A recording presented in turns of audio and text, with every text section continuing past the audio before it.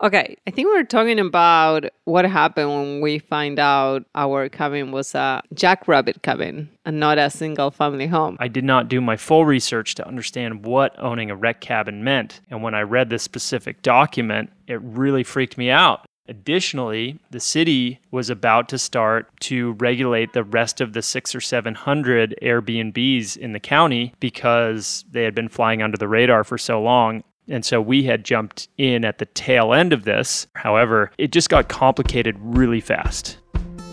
Welcome back to another episode of Rewilding Parenthood, a week-by-week podcast series hosted by me, Colin Boyd, and my partner, Sophie Aldino. Each week, we cover our family's rewilding journey by sharing stories, advice, and wisdom gained in traveling full-time in our converted 1978 Mercedes 508D command and control vehicle across North America. We are so happy to bring you the third installment of our three-part series, Buying an Abandoned Jackrabbit Cabin in Joshua Tree, California. In the first two episodes, we covered the genesis moment, falling in love with the land, having the offer accepted, and the first couple of months of the build-out. Now, we are going to lead into the final stages of the project and where the Afuera Vida Casita sits today. So sit back and enjoy the final episode of our Joshua Tree series. Hey, Soph, what time is it? It's 12:17 in the middle of the day, actually. I know, we can't keep the late night show up and running anymore. Too much going on, but we are lucky enough to have family around right now, so we're taking advantage of that. And we left the kids with Colin's sister just for an hour to record this last episode of the series Afuera Vida Casita. So like most of our episodes coming out over the next couple of months, we'll be in South Portland, Maine, not in the van, enjoying Maine in its prime time. So yeah, that's where we are. We're still in our old home here. It feels so nice to be back. How's the vibe, Soph? The vibe is good. I guess we have been spending a lot of time apart, so that means like the vibe is really good. Yeah, we just been enjoying the beach, enjoying the summer, seeing family, seeing friends. So everything it's been good. It's been a fun week. So what have we been up to this week, Cole? Well, Sophie was here by herself for 4 days. I took the kids away on a mission, a little boys' trip up to the family lake house, which was awesome. I had a chance to get together with their little cousins, and that was just a really rich and rewarding experience. I don't know what Sophie was doing here for 4 days by herself, but hopefully she enjoyed it. Very much. I left her with the car too, so didn't just leave her stranded.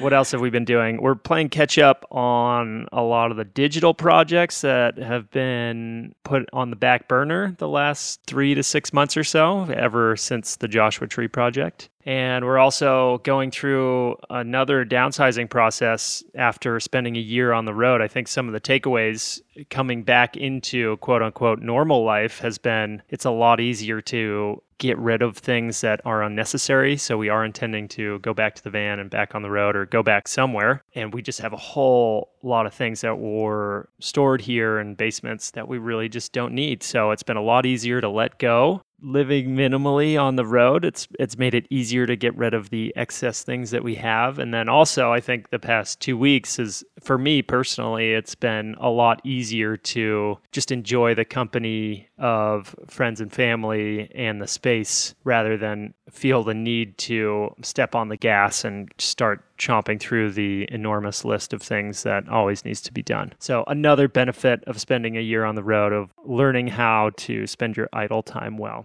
Okay, so Cole, are we ready to dive right into the show? Absolutely. Where'd we leave them at the end of the last episode? I think we were talking about what happened when we find out our cabin was a jackrabbit cabin and not a single family home, which is like weird to imagine that we would have thought that that was a single family home because it's basically like four walls standing up for the past 50 years. So what happened when we find out? I feel like a complete jackass for not actually doing the real research before buying it. And I think that was half of my sense of overwhelm and anxiety when the picture started to become clear that there were real rules and regulations about owning a recreational cabin in San Bernardino County. And the implications of that were truly impacting our ability to reap the reward of our investment and hard work. So it became, to me, quite scary, quite fast that we had basically just thrown a bunch of money down the toilet. The implications of having a rec cabin in California were a bit beyond what I initially imagined. At first, I knew that the county of San Bernardino was in the process of regulating Airbnbs. That was one concern. However, I knew that this was a rec cabin, so it wasn't a part of the regulations. However, I did not do my full research to understand what owning a rec cabin meant. And when I read this specific document, it really freaked me out. And then additionally, on top of that, the city was about to start to regulate the rest of the 600 or 700 Airbnbs in the county because they had been flying under the radar for so long. And those owners, whether they were single-family homeowners, cabin owners, yurt owners, were all quite nervous because over the last 10 years, they have basically had a free-for-all and created one of the fastest-growing Airbnb markets in the country. And so we had jumped in at the tail end of this, hoping to also ride their coattails because there's still room for others there. However, it just got complicated really fast. It didn't seem to me that anyone knew what the path was. Fortunately, Sophie had befriended a woman named Stephanie who knew all about this, and she came over and kind of gave us the behind-the-scenes lowdown on what actually was happening and needed to happen. Do you remember our visit with? Yeah, that's true. Stephanie took the lead on this, and she and somebody else, Thomas, are the communicators with the county and with us, the rest of the people that are having these issues with the recreation cabins. So, yeah, it was a bit neurotic, but this actually taught us a big lesson that I think if we ever going to buy another property, we got to do just our research before buying. Not be so impulsive. Yes. I mean, it's nice to be impulsive, but I think you can be impulsive with responsibility.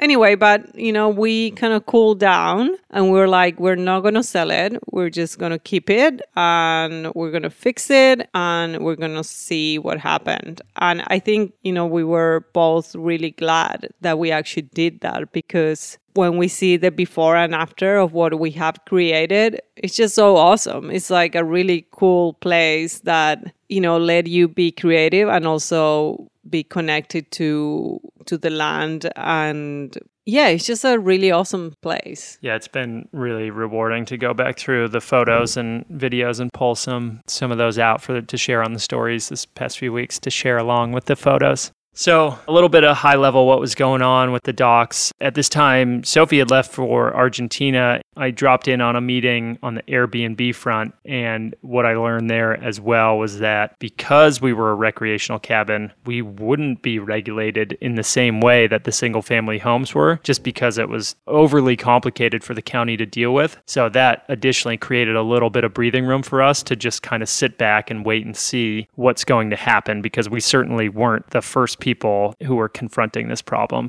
Fortunately, like Sophie said, we recommitted to the process and allowed the bureaucracy to do what it does best, and we would just continue on and see what happened. I also want to add that for me, my personal work, I do documentary work. So for me, this meant a lot. It wasn't just like, okay, we might need to, in order to get a permit, we might need to go through the process of getting this cabin into a single family home. But that maybe meant that we needed to tear the whole cabin down and rebuild it. So the problem here for me and what I saw is if everyone that owns a Jackrabbit cabin needs to do this, that means that a part of history is going to disappear. We didn't share how these Jackrabbit cabins end up in Joshua Tree. If you're curious about it, you can do your own research, but in a few lines, basically, back in the 50s, they were basically giving land away. So people that live around the area that were interested in owning a piece of land, they will come over and they build these little cabins all around the Mojave Desert. I don't know if it's all the Mojave Desert. And today, if you drive around, a lot of them seem like these abandoned cabins. Some of them have graffitis. Some of them don't even have windows or doors. But some of them, the people actually conserve them and put some love into it. And I think it's like a really unique piece for the Mojave Desert. And I would hate to see these cabins just like being destroyed. There's actually an audio piece that was recorded by Stephanie about the history of these cabins. So if anyone is interested about listening more or learning more, you guys can message us and I would be happy to share more info about this. So let's go back to the building, all the fun and hard work. We were actually getting, I think it was January, we were getting anxious about finishing the project. And we had the great idea to kick me and the kids out of the country and send us to Argentina. So Colin could have some time to finish everything we needed to finish, or at least whatever he was able to finish. So I booked my ticket to go to Argentina. And then what projects did you focus on while I was away with the kids? I went surfing. Not surprised. And then I think at the end of my third session of the first day, I was like, oh my God, what am I doing here? I need to go back and finish the work. So that's pretty much what I did. The first project was the outdoor shower. So that meant digging up the water line and running new hardline water, plumbing in the shower where we want to. First, we had to clear the earth, build the shower structure, plumb it in with water in, and then also create a gray water system going out. So the gray water system that I created had 5 holes where the water would drain to feed various gardens and trees throughout the property. And I think the whole line is almost 50 feet. So it's pretty robust. I was pretty happy with that. And I think it feeds 3 specific garden beds and a handful of trees that really love the water. So that was a huge project. Thank you, Adam and Leander, for backing me up and coming in and helping me dig those ditches and lay those lines. Once the shower was done, that was a game changer. I think we went 4 months on the property without a proper shower, and this was a propane hot water shower. So some people will give us shit for saying that it's an off-grid cabin because we use propane. So technically, no, it's not off-grid, and technically it's not off-grid because it has water, city water on the property. But hey, that's how we get hot water there, and we think it's great. The shower is awesome. It also functions as a bathtub for the kids and then our laundry machine when we're there and we need it. I think next, the big projects were really just finishing up all the odds and ends around the house. So it was painting of the windows. They're, original windows to the property. So 70 years old, those needed a lot of work to get them functioning smooth again. And then prep for the power system. So I found solar panels. I got the batteries in. I started running the lines where I wanted, got my inverter, and finally got the balls up to do my own system. And I think that probably went down by the time Sophie came back, but it went in really smooth. And from that point, we had power. And fortunately, the house was already wired. It had a bunch of electrical receptacles and light switches and ceiling lights. So all I had to do was juice up the main, and then we had a breaker box that would handle and distribute the power in the way that it originally was meant to do. So that was great. I mean, after that, there were some other projects. I think the mulch, that turned into a massive job. I think that was probably the first week that Sophie got back. Yeah, that was crazy. I think I got back and Colin was like, I found somebody that is giving mulch away. I was not expecting a full U-Haul truck full of mulch. That was insane. Thank you. What was his name? He was awesome. He helped us out. It was actually really great because the problem in the desert is like when you're going to water your plants, you have to do it in a very slow way. That way you make sure the plants absorb as much water as needed. And the mulch helps keep the moisture to feed the plants. That was a A plus, I say. Double A plus. Double A plus. Also, the mulch just really, once that went into the pistachio grove, it went into the garden beds that I had really been visioning, and the stuff around the trees. We had reset all the tree rings, reset the irrigation lines. That was another big project, was irrigating. But once the mulch went in, this place, the exterior sense of the space really all came together because there was a true definition between what a path was and what a garden bed was. And I think that's one of the big problems in the desert is it's just sand. It's really hard to create functional outdoor space that feels different from one another. So the mulch really helped with that. But it did almost kill me. I was down for a week after moving like 2,000 pounds of mulch, which was totally nuts. That was it for mulch. And I think we were pretty much ready to get out of the property and let some other people come and enjoy it. And that would have been the dream since the start. So we started thinking about what are we going to do? We had been thinking about it all along. The big debate was, would we rent it long term or would we do an Airbnb? I pushed more to rent it to somebody full time. And Colin was more into Airbnb, but in the end, we found this couple that they really wanted to move in, and we thought we'd give it a try, and it was great. We had a little issue with, they had a cat, and the cat kept going under the bed where we have all the electricals, so it wasn't an ideal situation, but in the end, actually the girls moved out, and we have another girl in there now. You know, the property is there really for people to live full time, or maybe we'll rent it to Airbnb, but we also have like big dreams, maybe be able to host a retreat there. And hopefully Colin will be the first one to host a retreat there. So I think the biggest debate all along was whether we would do short-term rental or long-term rental at the end of the project. And we had been really kind of playing it by ear and debating, but the decision was made for us right about when we were done with the property, because the county made it illegal to do short-term rentals in Joshua Tree because of COVID-19. So we moved forward with renting to a couple of girls that were out there because of the Marine base, and that worked just fine. What do you think, Soph? Yeah, I think it was great. It was great to have somebody full-time. I was all about that. Yeah, I was too. It was great to know that somebody was there looking after the plants, even though they totally didn't. They left suddenly. We were back there in the summer. We had a lot of work to do. The place needs a lot of love. But now it's rented again long-term, and in the fall, it may be short-term rental. So we'd love to have you come and stay at the Afuera Vida Casita. Check it out on Instagram. But I think, Soph's going to tell us about the whole vision and purpose about this property, which was to begin with about creating a space in the desert that we could share. Yeah, that was the vision of the property, to have a space where we could share with others in different forms. People could come and stay for a weekend by themselves, or we can just host a retreat there by somebody else, or maybe by us. And yeah, I think we created a beautiful space. Like every time I'm there, I'm just like amazed about how we transformed this abandoned cabin into a really beautiful space. And also just this summer, we had to go back there for a couple of weeks, and seeing all the plants so alive, I was like, wow.